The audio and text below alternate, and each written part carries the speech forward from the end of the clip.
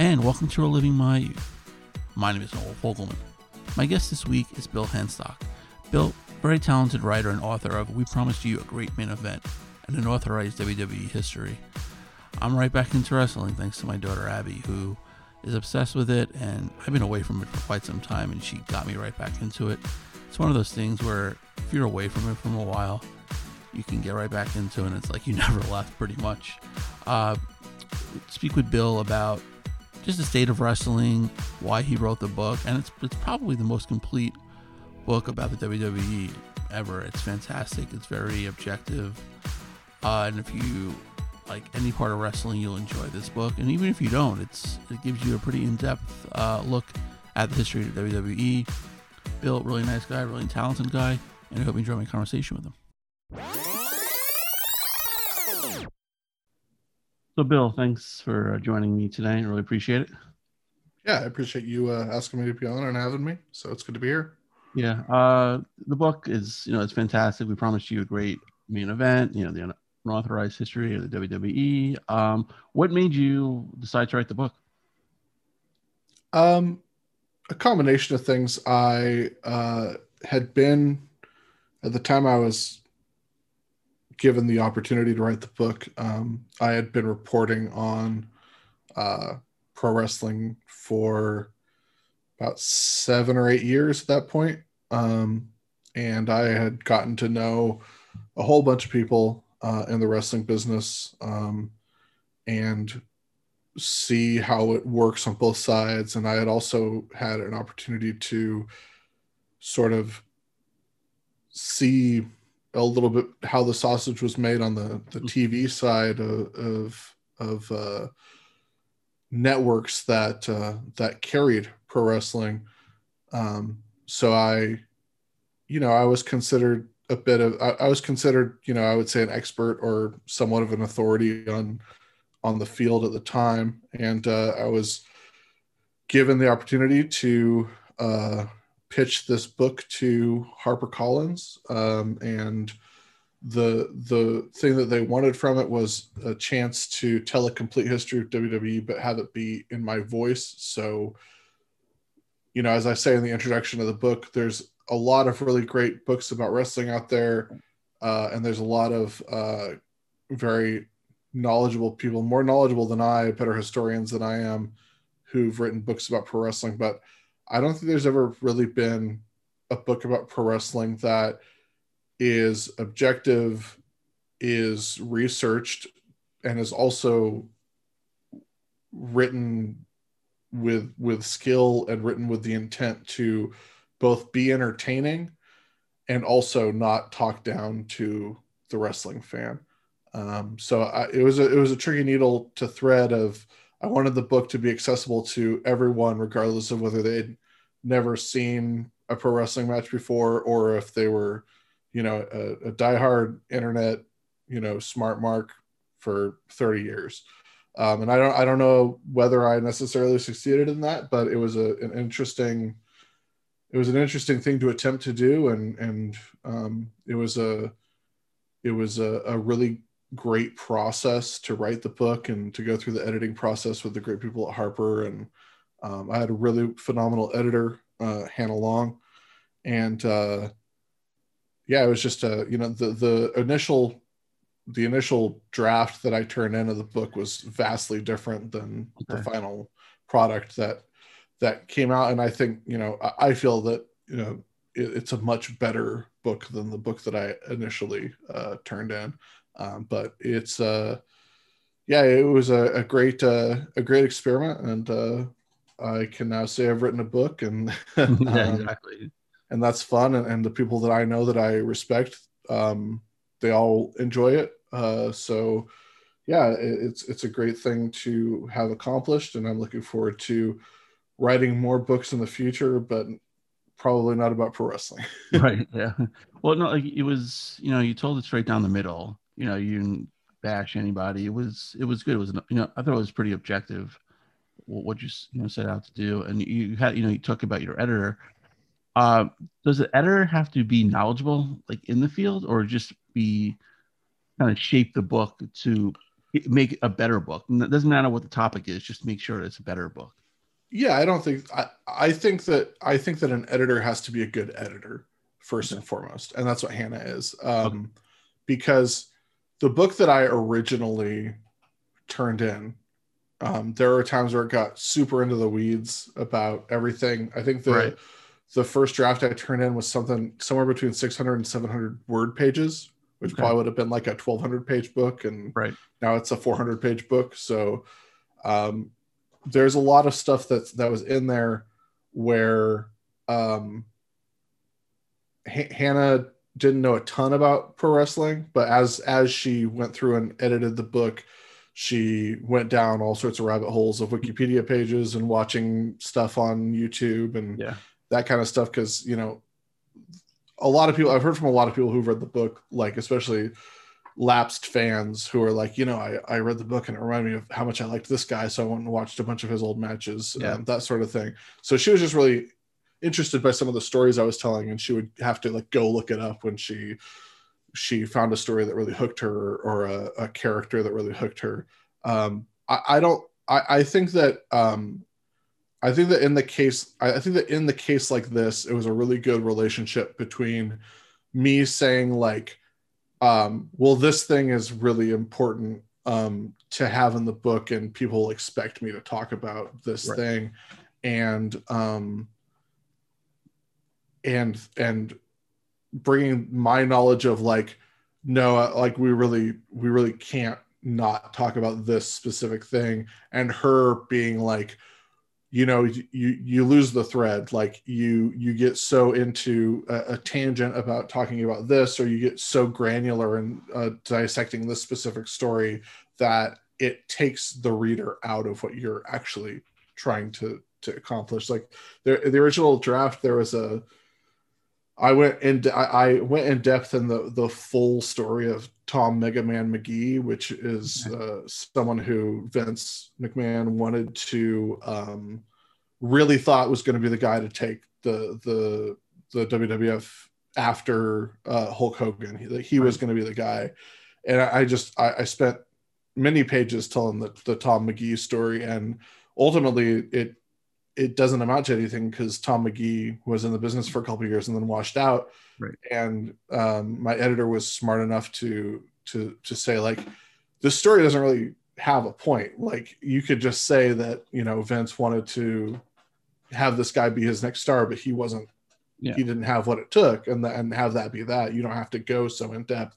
So that's just one example, but that's the sort of thing where it's like, I think that if I had an editor who was like a huge wrestling fan, it maybe wouldn't have been Yeah. as strong a book, because maybe that person would have been like, no, I want to hear all these stories and it would be really good. So since one of my goals going into the book was to try and make a book that was accessible to everyone, I think that it was good that I had someone who wasn't a wrestling fan, so that they could tell me, I'm not a wrestling fan and this is entertaining to me, Right. as opposed to I'm already know I'm going to be entertained because I am a wrestling fan. Right. So it's good to have that objective viewpoint. Yeah. Like you said, it probably would have been a 12 to 1500 page book. Yeah. Yeah. You don't want to read a book that long. True. Like I've gone, my relationship with wrestling is, 35 years now. But it stretches where, didn't watch it, and it was a long stretch. Pretty much the whole entire John Cena era, Mm-hmm. I did not see any of his matches until I read the book, and CM Punk, pipe bomb promo. Didn't know anything about it until I read your book. So I went and watched it on YouTube and like, wow, this is great. And then you find it, whether it was, real or, part of the story, whatever. My daughter, who is 11 now, got me back into wrestling. She was watching all the women's matches on YouTube. Nice. Fell in love with the Bella Twins and everything like that. So I was watching all these matches. I could probably recite the order of the Royal Rumble from 2018 because I watched it so many times with her. But what what was your goal besides just to write a book? I wanted to, my initial goal going in, which was, I understand now very much so, was foolhardy. Right. My initial goal going in was, I want to have I want to make the most complete, up to date, well researched, informed, uh, you know, authentic, vetted history of WWE that's Yes. ever been written. Right. I reached out to hundreds of people in the industry, and almost no one could talk to me about it Right. because I had the very unfortunate timing of writing the book when um, WWE was, at the time I was writing the book, WWE was cracking down very hard on. I knew that I wanted to. I knew that I was not going to reach out to anyone who was under a current WWE contract. Right. So at the time I was writing the book, either people were under Legends deals or they thought they were going to be under Legends deals, so weren't willing to go on record about the company, or AEW was just starting up, so none of those people wanted to talk about something that was related to the company that they don't work for. All of the people who had been released in the past couple of years were so disenchanted with WWE that they didn't want to have their names associated with something with WWE. I talked to a dozen or so people that were really helpful and great, but I didn't get a chance to do official interviews with it really, even a fraction of the people that I reached out to be part of the book.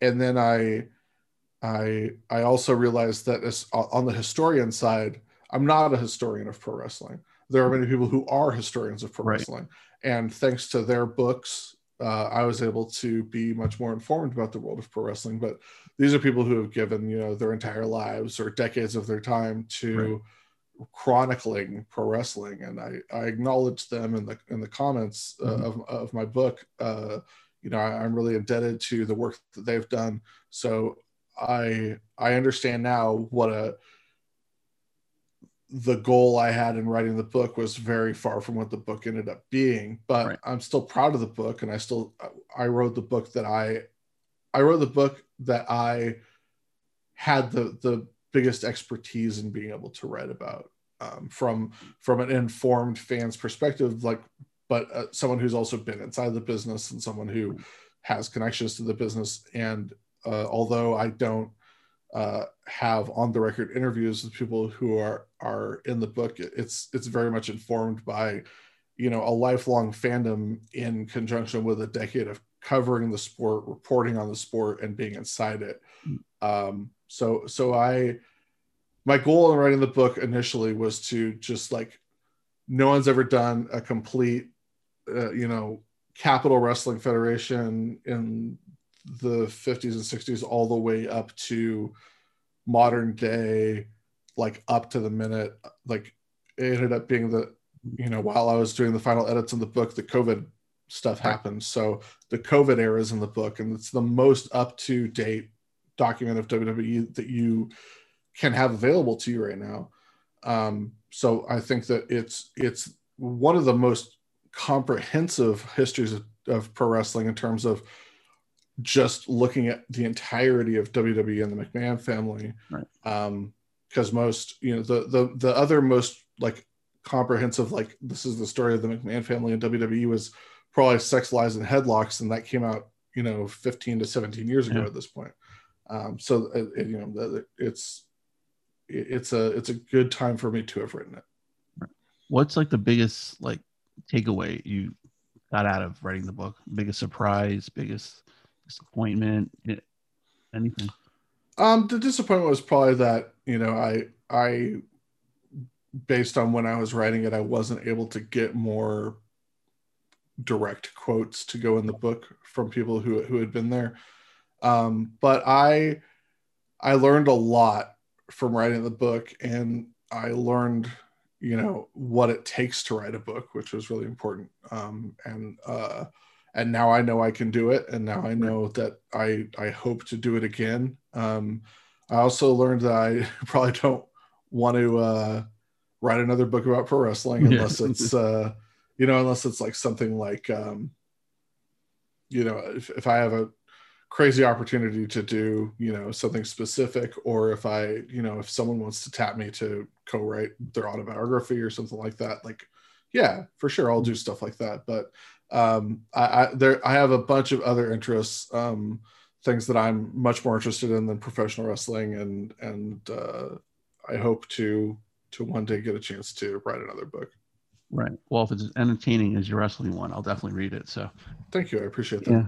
Yeah. But like just now with the state of wrestling, currently, like I said, my daughter is, and I'm like, I should be an expert now in the women's division, everything going on. What's your take on the women's division right now? I think it's great. I think that obviously, with the exception of maybe 90s All Japan Women's, and that was very like niche.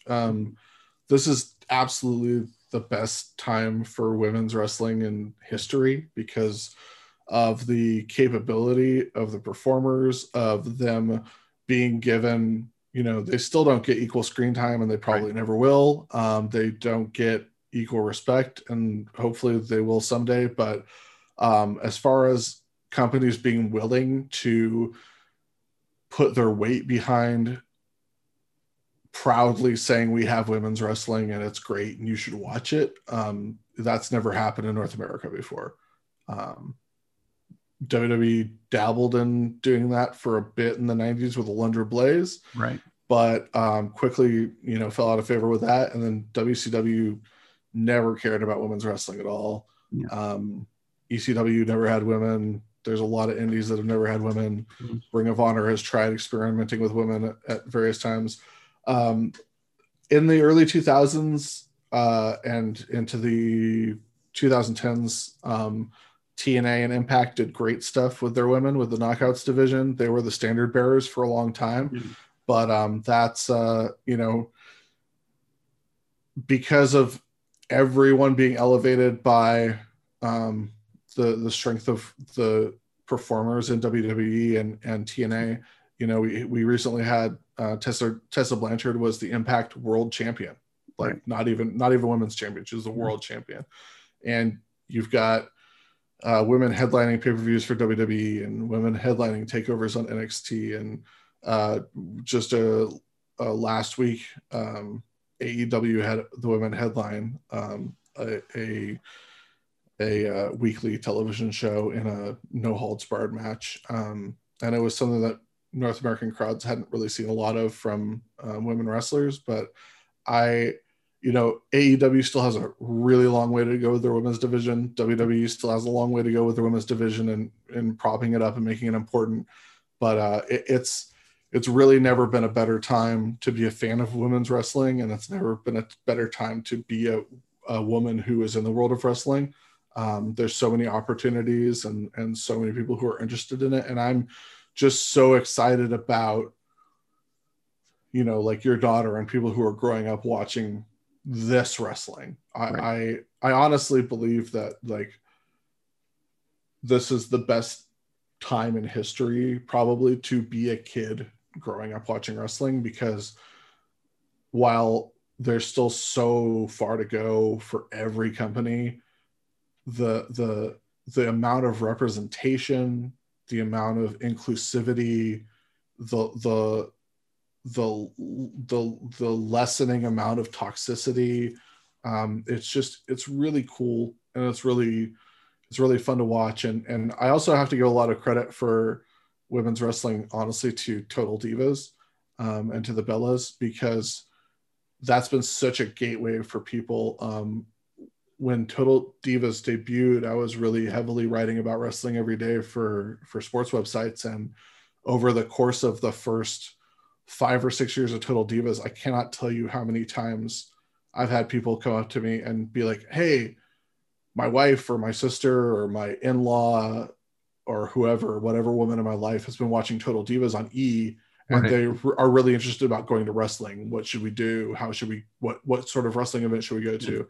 And it's people who would never have even considered professional wrestling as something that they might like, or considered going to a professional wrestling show. And it's just, there's a reality show on E, and I watched it, and it's really entertaining, and I care about these people, and now I'm interested in seeing what they do for a living. Yeah, that's how my daughter basically discovered it. Clips on YouTube of like Total Divas and like the Bellas and everything like that, and the matches came afterwards. Yeah. And she's excited for the Hall of Fame ceremony because the Bellas are getting inducted. Whatever ceremony they have this year, who knows what's it going to be like. The Bellas and Molly Holly are going in this year, and I think that's awesome. And it's what's crazy to me is we're in the era of, this is how far wrestling's progressed. Like we're like Bailey and Sasha like grew up watching Lita and Trish Stratus, and now they're wrestling. And the really crazy thing to me that happened just a month or so ago, one of the new signees to the WWE Performance Center, she's 18 or 19.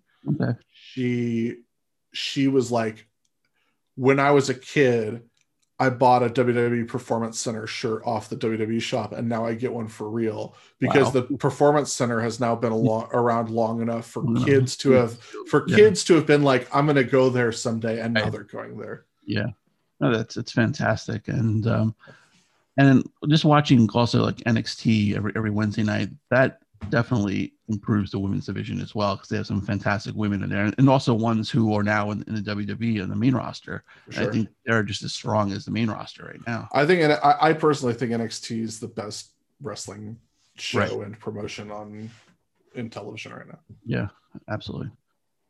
And I think they did. They announced Monday night that the two-night WrestleMania, that I think Sasha and Bianca are gonna be on the first night, but not main evented, which I really thought that they would main event one of the two nights, and hopefully that'll change a little bit because that would have been they dropped the ball, I felt, in that one. I mean, their line of thinking is probably, we had Ronda and Becky main event, 2 years ago, and now Becky's gone, and I mean, like both of the women's WrestleMania matches are going to be really great. Sasha Bianca is going to be awesome, and then Rhea Asuka is going to be fantastic because Asuka is probably my favorite women's wrestler of all time. Yeah, so. She's fantastic. Yeah, absolutely. But I don't think she's defended the title in quite some time. Well, she's been injured, so. Yeah, right. And you've seen like the same 4 wrestlers on the Raw the last like month. You see Naomi and Lana and Mandy and Dana. They just keep circling, recycling those 4 with beyond the tag team. Oh, Shayna Baszler and Nia Jax. Which I figured that those two are going to end up facing each other soon. Yeah, you would assume. Yeah. Yeah, right, exactly. Or Reginald. But what do you think of Fastlane? I didn't see a lot of Fastlane, honestly. I don't, because I've got a toddler, so I don't really have a lot of time to watch stuff. Daniel Bryan, Roman Reigns was fantastic, of course, and I really hope that they end up doing a triple threat there. Sure, I think because there's always a possibility they'll do Edge Daniel Bryan night 1 with the winner faces Roman Reigns night 2. But I hope they do a triple threat because it'd be amazing. It definitely seems set up that way with the way they did the finish of that match. But Daniel Bryan's just there are very few people in the history of pro wrestling who have just fundamentally understood professional wrestling on the level that Daniel Bryan does. And it's always fantastic to watch him do what he does. Right. And even like say a month ago when he was getting so many guys over, and now, now they finally, brought it back to main event status. And I'm like watching the match with my daughter, and I knew everything. I predicted everything that happened in that match. And she's like, how do you know this? And I'm like, I've watched wrestling for many, many years, And then my son, who's 16, who has no interest, sometimes I'll watch it and he's like, Roman Reigns just tapped out. So why are they calling the match? I'm like, do you see the referee on the floor? He knocked out. The referee didn't see it. There's no challenge flags in wrestling. There's no instant replay. If the ref didn't see it, it didn't happen. It's like the fundamental thing. That's wrestling 101, Yeah. So going back to the book for a second, what one moment do you think defined the last 30, 35 years of wrestling? 35 years? Or last Probably 40, 35, 40 years of wrestling. So wait, you're saying back to like Hulk Hogan? Yeah, probably from like 1980 on, the last like 40 years. Um, there's actually, so it's funny. The day that you and I are recording this is the 20th anniversary of WWE buying WCW. Right. So I would say, it's probably that. A Right. lot of people say, when WWE bought WCW, that was, the downfall or the death or the thing that fundamentally changed professional wrestling for the worse, or something that fundamentally changed professional wrestling that professional wrestling is still attempting to recover from. And I don't view it that way. I don't like the Attitude Era. I had a fun time watching it, Right. most of the time when I Yeah. was a teenager or Right. whatever. Um, but looking back on it now, it's just unwatchable. Like it's so bad. It's so Mhm. toxic. It's so caustic. It's so focused on juvenile stupid stuff. and Mhm. and there's a lot of pro wrestling, there's a lot of WWE that still boils down to like what a couple weird old dudes find funny, um which is obviously unfortunate.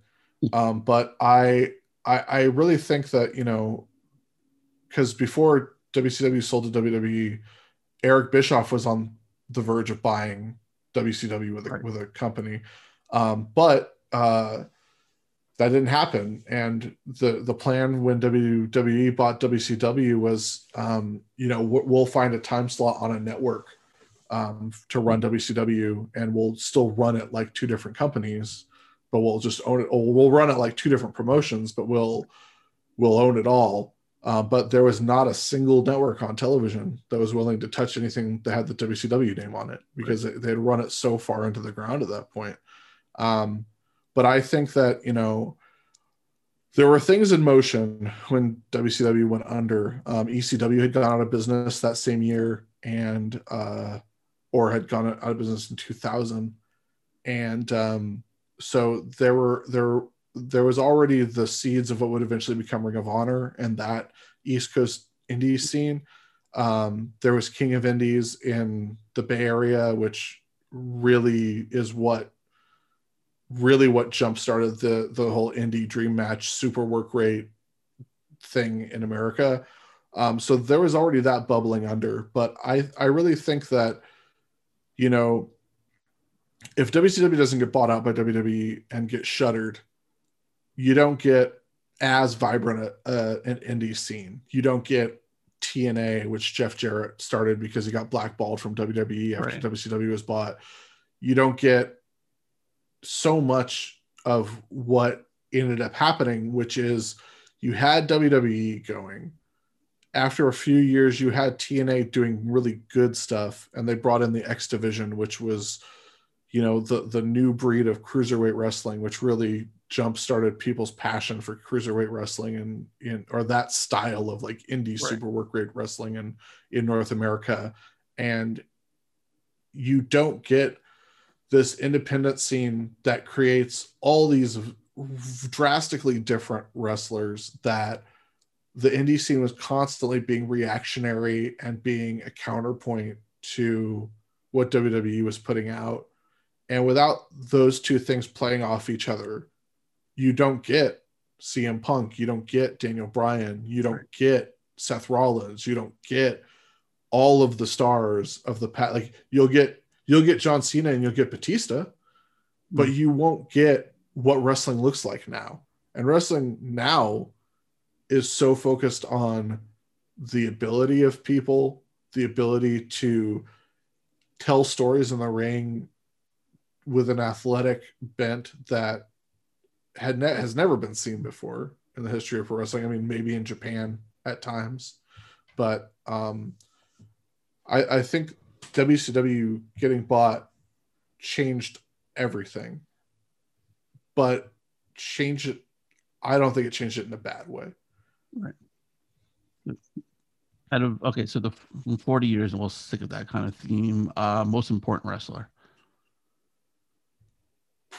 Uh, it's Hogan? There's an argument to be made for Hogan because he, was the thing that got WWE to be a household name, WWF to be a household name. Right. He was the thing that got pro wrestling to people's idea of pro wrestling is still largely shaped by what the Hulkamania era represented. So I don't think that wrestling ever reached the main.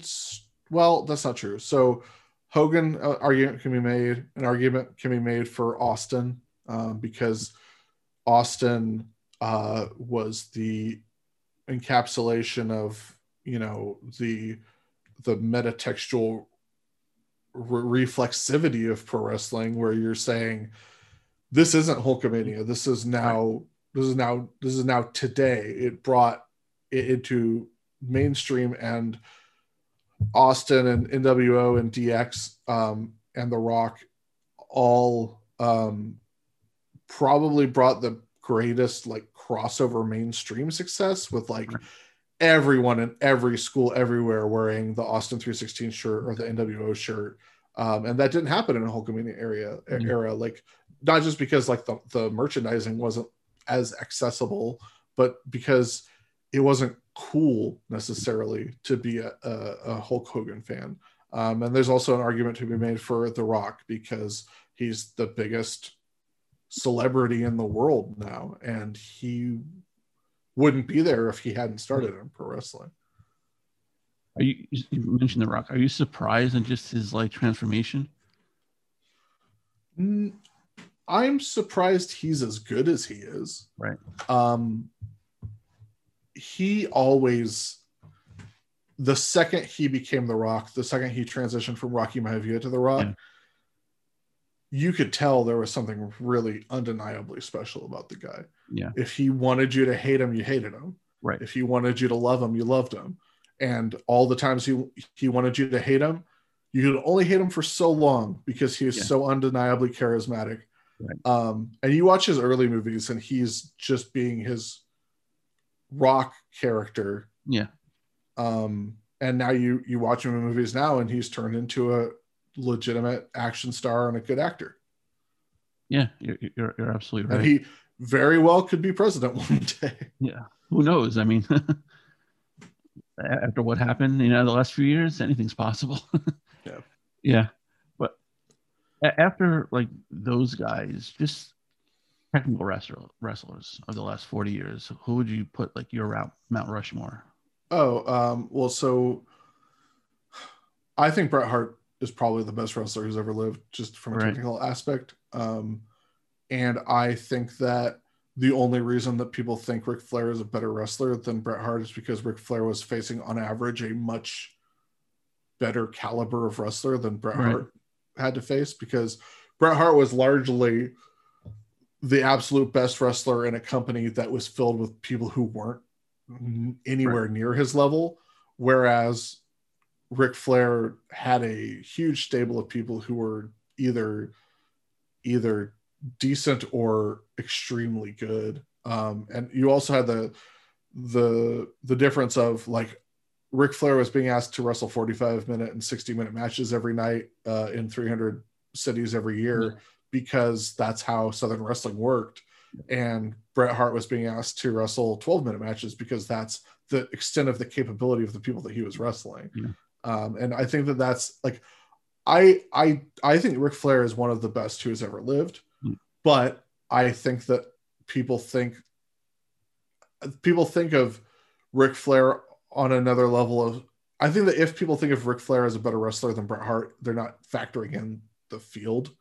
And I think the same thing about Shawn Michaels. I think that if Bret had a chance to come back and do a second half of his career, and if he hadn't had to retire early, Shawn Michaels got to come back and have another 10 years or whatever.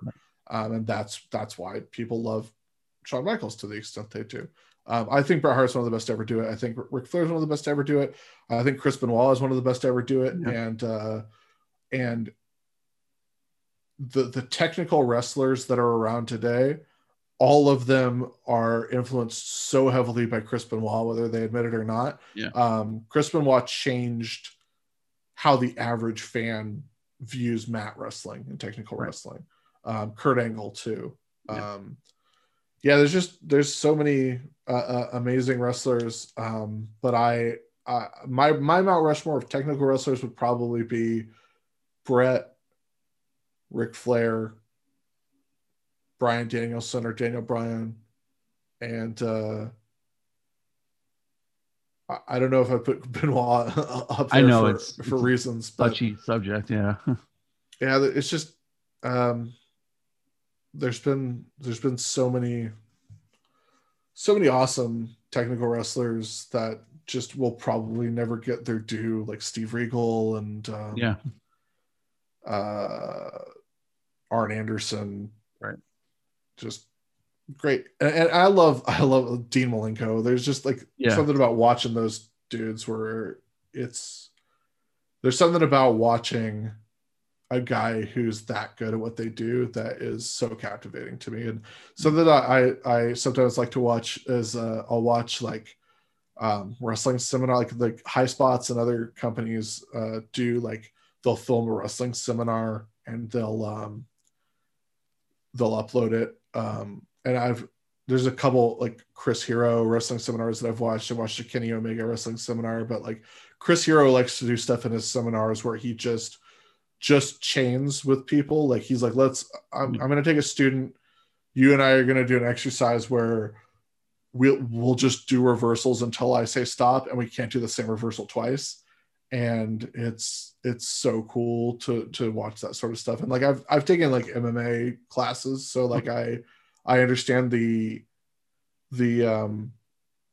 mental gymnastics that are required to, like, when you're caught in something, all the different things you have to remember and take into account to know how to get out of something, and then to have the mastery over your body to actually accomplish it. Wow. One of the guys I like watching now is AJ Styles, who I think is, I really didn't watch him when, I guess, peak WWE. Now he's kind of middling a little, and in the, I guess, middle card, so to speak, and hopefully he'll get another push soon. But, are there any guys that you kind of feel disappointed in their, like, status in the WWE? A million guys. Right. Aleister Black isn't even on TV now. He's right. he's one of my absolute favorite wrestlers of all time. And it's probably likely that unless his status in WWE changes, he'll probably show up in AEW or New Japan as Tommy End at some point. He's a dude that I've gotten a chance to sit down with a couple times and talk to, and he's the coolest dude. He's the most interesting dude. He has a brilliant mind for the business. He's one of the, like, I feel the most marketable looking dudes, the most compelling dudes. And he's got the goods in the ring. He's got the charisma. He's got on the mic. He's basically the whole package. And his wife's an absolute sweetheart as well. But Aleister Black's a guy. Cesaro, obviously. Yeah. Although there's still a chance that there's still a chance someday Cesaro will be get put in a good position. Still a chance Big E might one day be put in a good position. But like Andrade just got released. He's a guy who's got all the ability in the world, and he's probably going to be a world champion somewhere really soon. Right. But that's the great thing. That's the great thing, is that I don't begrudge. I can be disappointed when I feel that someone's being underutilized, but it's not black and white because nothing is, but because there's a bunch of people who could be world champions, but not everyone can get to be world champion. And actually, the fewer people that get to be world champion, the more special it is that people are world champion. So it's a bummer that people are underutilized, but at the end of the day, it's such a big pro wrestling world now that if people are feeling underutilized, they are free to go elsewhere and live up to whatever ability they want to live up to. And if they're frustrated with being underutilized and still continue to sign with the company, re-sign with WWE, I don't begrudge them that at all. If they're happy with what they're doing, like, go for it, man. Right. Like Brian Myers and Matt Cardona, Kurt Hawkins and Zack Ryder are great examples of this. Like Zack Ryder obviously has been many times frustrated with how he's being used in the company because he was the first internet star. He was the first guy to go on YouTube and make insider term jokes about how they're burying Zack Ryder, they're dropping the ball with him. Right. And he got extremely popular because of that. And now, like, again, there are people who are adult wrestlers who grew up watching his YouTube videos who were influenced by what he did. He changed how wrestlers use the internet. He changed how people use social media within the world of pro wrestling. But he stayed with WWE until he was released. Like, he kept signing with WWE, and however frustrated he got, he still had outlets. He was still satisfied with, not satisfied, but he was happy enough with making the money he was making, getting action figures of himself. And, and Kurt Hawkins was a dude who has all the respect in the world from everyone, but he got released once, went on an indie world tour, got signed again, and happily went back. When he got injured while he was with WWE, he happily began studying how to work backstage as a road agent, then returned to a pro wrestler. And the entire way Kurt Hawkins was used was he had a year-plus long losing streak. He was the guy who loses matches in a company where no one is a jobber anymore. He was the one guy who was, and he was fine with it. Like, he did it to the best of his ability. And now that both of those guys are loose, Myers signed with Impact months ago, and Cardona had an appearance at AEW and now is with Impact. But Brian Myers has completely changed his character. He's doing really cool stuff in Impact, and he's doing exactly what he wants to do. He has a lot of creative control now, and he's reinvigorated, and he's loving what he's doing. But it's not to say he wasn't loving what he was doing before. He was content. He was grateful for what he had, and he was making a really good living for his family, and he had everything that he wanted. And now that he's free, he has everything that he wants in a different way, in a different venue. So I understand. I completely understand creative frustration or creative fulfillment being at odds or in league with what you're doing for a living to make money. I understand that it's a push and pull that's not exclusive to professional wrestling. It's something that everyone has to come to terms with. Am I going to make a living for my family, or am I going to be completely creatively fulfilled? Or am I going to find ways to be creatively fulfilled while doing the thing that I like? Because I don't doubt that every person who's talent for WWE is living a dream to a certain extent. And maybe the dream's not what they expected it to be, but at the end of the day, they're still doing what they want to do and getting paid for it. I mean, especially the last year when all house shows, there's no more house shows. So just doing the 2 weekly shows and the pay-per-view, and half those guys, what are they even doing for the past year? I mean, collecting a paycheck, that's great. But you see Drew Gulak every week, in his attire doing nothing. He's just chasing, R-Truth for the 24/7 title. Well, I got to say, it would, if I were a pro wrestler, if I were a pro wrestler who was in WWE and not being used on TV every week, I would be so thankful that I'm able to either sit home and collect a paycheck or go to work and sit backstage and collect a paycheck rather than being on the indies. Because there are people who are not on AEW contracts, not in WWE contracts, who are on the indies who are missing out on over a year of income, or who are having to string together a bunch of shows in really unsafe working conditions. And that fucking sucks. There's sorry, cussing. I didn't know. By all means. there are promotions that I enjoy that have been extremely negligent during COVID, and it's a huge bummer. And talent who aren't signed to AEW or WWE right now often are in a position or feel like they have to decide between, do I put myself at extreme risk of COVID, at extreme risk in this pandemic to take these indie dates, or do I not make money? Right.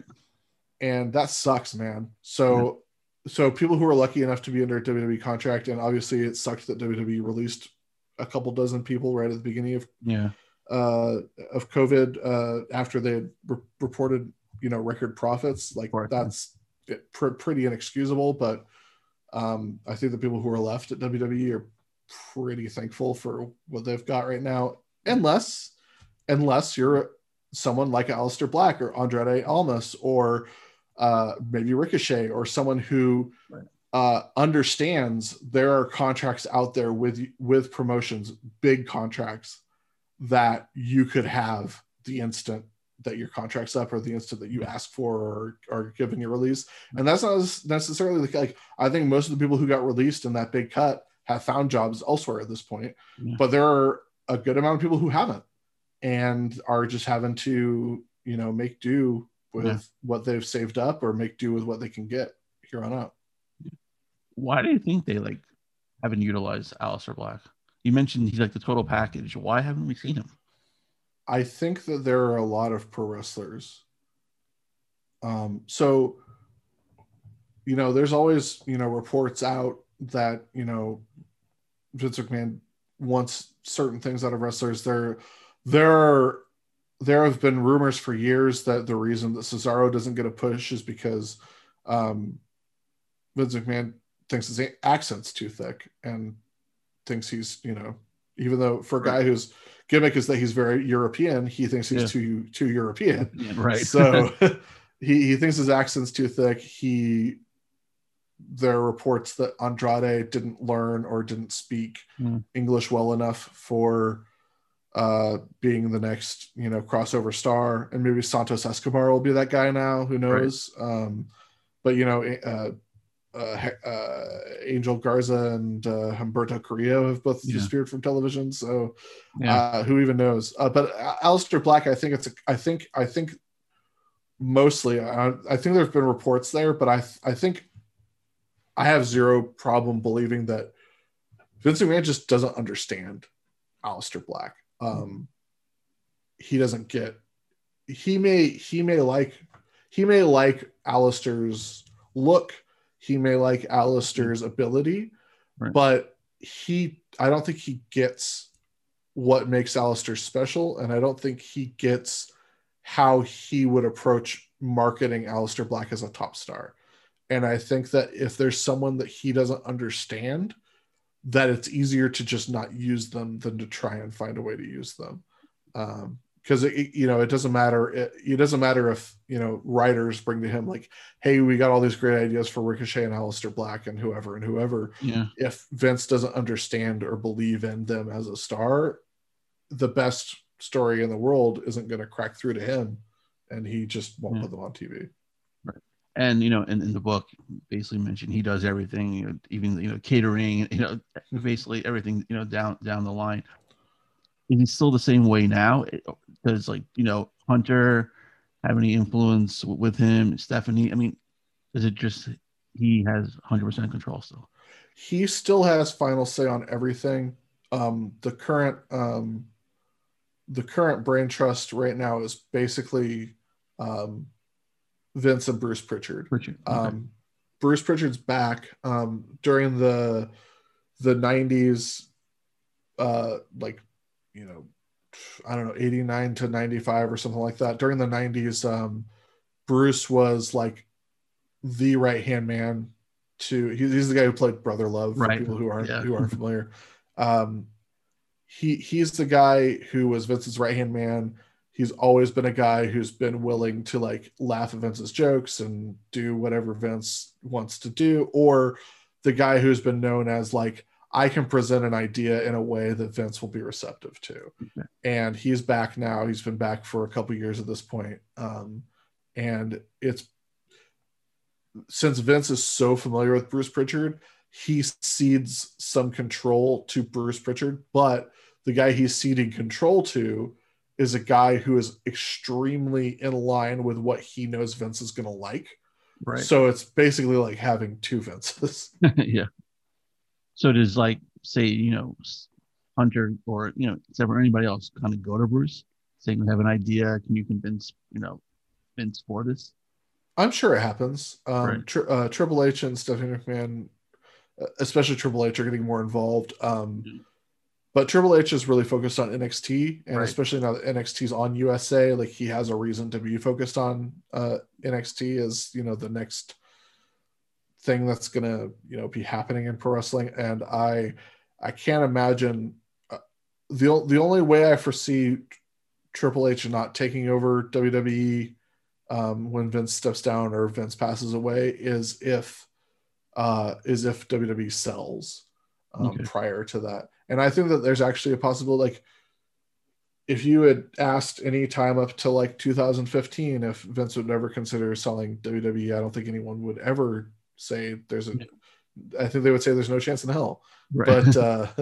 But I think that it's more realistic than it's ever been before, because they saw how much UFC sold for. They saw how much all these other huge like things have sold for. They're on their $5 billion contract for TV rights. So that whole family understands very well Right. what sort of payday we're talking about, because it's do we keep doing this and be in control of our own destinies, or do we have have 4 or 5 people in a family or 4 or 5 people in a company become billionaires by selling this company? Right. Like I don't think there's anyone who wouldn't be tempted by that. Yeah, absolutely. And there's probably now an opening since the network was sold to Peacock, right? And Comcast, I'd imagine. There's possibilities everywhere. There had been rumors that like Disney would be interested. There's been rumors that Universal would be interested. There's rumors that Disney more on the like obviously ABC, ESPN side, not like Disney proper, but it's still the same company. Yeah. So I mean, there's possibilities everywhere. Like WWE has a $1 billion contract with Fox. They've got a huge contract now with NBC Universal. I mean, they had stuff lined up with Universal prior to Peacock, but now that they're going to be part of Peacock starting with WrestleMania. That's a huge possibility. I think that basically anyone who's like a major player in programming and in broadcast television is going to think about buying WWE at some point, because in the current television landscape, people talk about ratings all they want, but television is absolutely fundamentally different now than it was in 1997, 1998. Right. Television just isn't the same thing that it was. And in the current balkanized DVR landscape of mass media, the one king in that is live sports and live programming. That's why so many like television networks are doing like, oh, we're going to do a live All in the Family. We're going to do a live finale of Masked Singer. Like that's why this happens, is because it's the one thing that you want to watch as it happens. And having sports content is invaluable, and having especially a mechanism and a tool that's as oiled as WWE, as automatic as WWE, to say like, oh, we can buy WWE and have up to 15 hours of programming a week by buying this one entity like that. I think that's close to invaluable for a network. Yeah, and ratings won't matter, but you don't have to worry about those hours a week. It's there, and it's absolutely, and it's 52 weeks a year. It's not you have to worry about a show going 10 episodes, 26 episodes, whatever. It's there. Now, how much has not having fans, like the gate, hurt the company? It really hasn't hurt the bottom line. I mean, I'm sure it's affected it. It has affected the bottom line a bit, but at the same time, they're saving money by not having those house shows. They don't have to rent. They don't have to rent the stadiums. They don't have to pay for travel. They don't not. I mean, most talent was paying their own way to these shows, but they don't have to pay to like transport the entire like ring and the rigging and the lights and the audio and the screens to everyone everywhere in the United States, 5 nights, 6 nights out of the week, every year. Because most house shows are drawing like a few thousand fans, and the revenue from house shows is driven by ticket sales, but largely driven by like merchandise and concessions. And WWE Shop has drastically spiked in merchandise sales over the pandemic. So I think that when you take the lack of house shows, but the increase in merchandise sales combined with all of their new contracts that are, coming in, and all of their new deals and partnerships, and they're always finding ways to pick up money off the table, like doing virtual meet and greets and all sorts of stuff that, and now deciding to take over ownership of people's like Twitch channels and all that stuff. Like they're not leaving a lot of money on the table. And honestly, in my opinion, the house show thing is fun for fans who want to go see.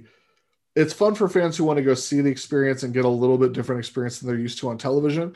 Right. And it's good for the wrestlers who get much longer time in the ring in front of fans to try out stuff before they do it on pay-per-view or whatever. Right. So there are definite drawbacks to it, but I honestly genuinely believe that the house show model of professional wrestling is really outdated and is probably something that should have been scaled back drastically several years ago. If house shows don't come back, I personally don't think it's a bad thing for the business. But we'll see. I think that if house shows come back, they won't come back on the same schedule that they were. And I'm basically keeping WWE Shop in business because my daughter has every women's T-shirt. I think. Who's her favorite besides the Bellas? Right now is Sasha. Nice. Yeah. She's great. She's fantastic, and also branching out the Mandalorian and everything else. She's great, and she's a true heel. So I think they're starting to ease her back into that because you can't have two babies face at WrestleMania. I mean, it's been done before, but you got to have I think Sasha be a true heel. But I'll leave you with this question. We talked about the Hall of Fame coming up. There's one member of the Hall of Fame who I know a couple of people are very outspoken about his removal, and that's Donald Trump. And I know there's no physical like Hall of Fame, so they could probably just delete his name from a website. Do you think? I know Vince obviously is close with him. With Linda being a part of his cabinet. Do you think that'll ever happen? No. I don't think. I think the only thing that would have Trump be removed from the Hall of Fame would be if a coalition of the very biggest names in the Hall of Fame went to Vince and said, right, I don't want to be part of your Hall of Fame anymore unless Trump goes. I think it would have to be like Rock, Austin, Batista, and like 6 other people. I think it would have to be like Rock, Austin, Flair, Michaels, Batista, Bret Hart, like, because Mick Foley's been really outspoken about it, but Mick Foley's not going to change Vince McMahon's mind. He's never been able to change Vince McMahon's mind about really anything. Yeah. So I think that I did another interview talking about this not too long ago, but I think that that's really at this point the only thing that would have any impact and any pull and any sway on Vince McMahon, because it's not like the Hall of Fame's real. It's not like the Hall of Fame is a physical location. And honestly, I am also one of the people who doesn't really think that matters. I think that there are so many Halls of Fame everywhere that don't have physical locations that I don't know why WWE gets singled out for it. But and I think that honestly speaks to how much people care about the WWE Hall of Fame, that they want it to have a physical location. But the Hall of Fame is arbitrary. It's people bring up a list of potential inductees to Vince McMahon, and he signs off on whether he wants them in his Hall of Fame. Right. And he's so tied to Donald Trump, and his whole family's so tied to him, and they're personal friends with Donald Trump going back so many decades, that I don't think Vince would even consider it on his own to remove Donald Trump, because like all Donald Trump supporters, Vince McMahon doesn't think Donald Trump has ever done anything wrong. Yeah. And like a lot of, I'm sure there are approximately half of WWE's fans who don't have a problem with Donald Trump being in the Hall of Fame. So and if Donald, like, I don't think Donald Trump's going to face any consequences for anything that he's done in his life. No. I don't think he's going to face any charges or be convicted of anything. And until he is, there's nothing you can concretely point to from a Trump apologist standpoint, right, and be like, he should be removed from the Hall of Fame because of this. Like, if it didn't happen after the insurrection, it's never going to happen. I think it would take a coalition of Hall of Famers to come forward and say, we're going to remove him. And maybe after Vince McMahon dies, that coalition could go to Triple H and say, hey, we think that we should try revisiting this at this point. But at that point, I don't think anyone's really going to care about who's in the celebrity. Like, I mean, Donald Trump has way more claim to being in a WWE Hall of Fame than Drew Carey, who's in the WWE Hall of Fame, more claim to fame than Pete Rose, who's in the WWE Hall of Fame, arguably more than Mr. T, who's in the WWE Hall of Fame. Donald Trump main evented the most lucrative WrestleMania in history and the most purchased. So, and he, hosted WrestleManias 4 and 5, and he's a big part of pro wrestling history. So on a celebrity wing of a pro wrestling Hall of Fame merits, he has a more claim of being in there than most of the people in the celebrity wing. But I don't think that there's any realistic way for him to be removed unless many Hall of Famers, biggest name Hall of Famers, band together and say, Vince McMahon, it's him or us. Right. I got one more I just thought of because you mentioned the Hall of Famers. They announced Hogan and Titus O'Neil to be the hosts of WrestleMania. There was a big push, and I was pretty for it too, having Bayley and Billie Kay, who both were fantastic. And I don't know if Bayley's hurt because we haven't really seen her wrestle in a while, but her transformation's been fantastic. She should host WrestleMania alongside Billie Kay, because Billie Kay, completely underrated. Her character, the fact they broke up her and Peyton Royce was criminal, because that tag team was fantastic. It would be fantastic. I would prefer anyone to Hulk Hogan really at this point, or just about anyone. I think Bayley and Billie Kay would be great. I think Billie Kay and Titus would be great. I think Bayley and Titus would be great. I think anybody, Xavier Woods and anyone would be great. But I mean, the last time Hulk Hogan hosted WrestleMania, he didn't really do anything other than come out at the beginning and say hi to the crowd and then leave. But the bummer of that was when he made that return with Alexa Bliss at WrestleMania 34, 35, one of those. I was there for that, and something that internet wrestling fans often lose sight of is internet wrestling fans tend to cultivate an internet wrestling bubble around themselves, whether they mean to or not. And the unfortunate truth is that probably a majority, or at least half, of the people who really care about wrestling and watch it every week don't have a problem with Hulk Hogan, and still view him fondly through the lens of nostalgia. And some, I'm sure, feel he's vindicated by winning his libel lawsuit against Gawker or whatever. And they feel that he paid his penance by being shunned from WWE for a handful of years and then coming back. But I was really disappointed at, you know, the cheers outweighed the boos when he returned. And that they continue to in most venues he's in, and that people continue to still love Hulk Hogan or the wrestler that Hulk Hogan represents, then don't. But I think that the power of advertisers is still a real thing, and people were able to pester Snickers enough to get the Fabulous Moolah Battle Royal changed to the Women's Battle Royal at that first WrestleMania. So that's great. So ever since that announcement came out, I've seen people tweeting at, you know, T-Mobile and Snickers and whoever else is sponsoring WrestleMania and saying like, hey, are you okay with this racist hosting this big sporting event that your name is on? So maybe that'll pick up some steam, hopefully. And because money always talks, and we're lucky enough that for the time being, advertisers and corporations are still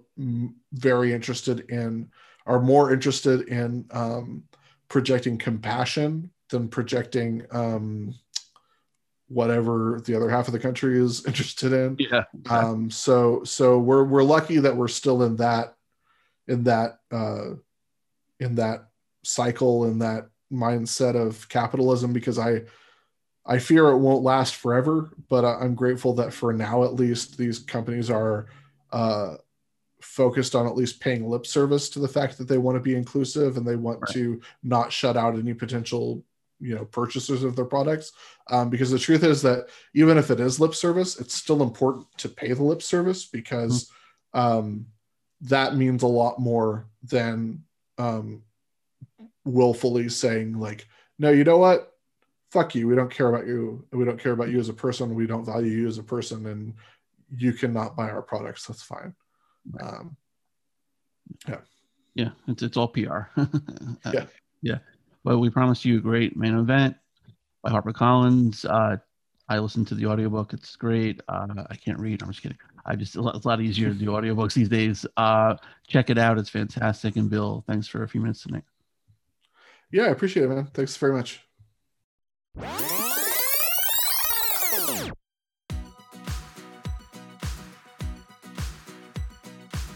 And a special thanks to Bill for joining me today. Check out his book, We Promise You a Great Main Event. You won't be disappointed. It's out in every format by HarperCollins. You can follow him on Twitter at Sundown Motel. And if you have a guest suggestion, hit me up on Twitter at TheFirstNoel19, or like the page Living My Youth on Facebook. Go to iTunes, check out all the past episodes we've had. While you're there, please rate and review the show. Don't have iTunes? Not our problem. The show can be found on SoundCloud, Podbean, Spotify, wherever podcasts are found. A new episode comes out every week. Stay safe, everybody. We'll see you then.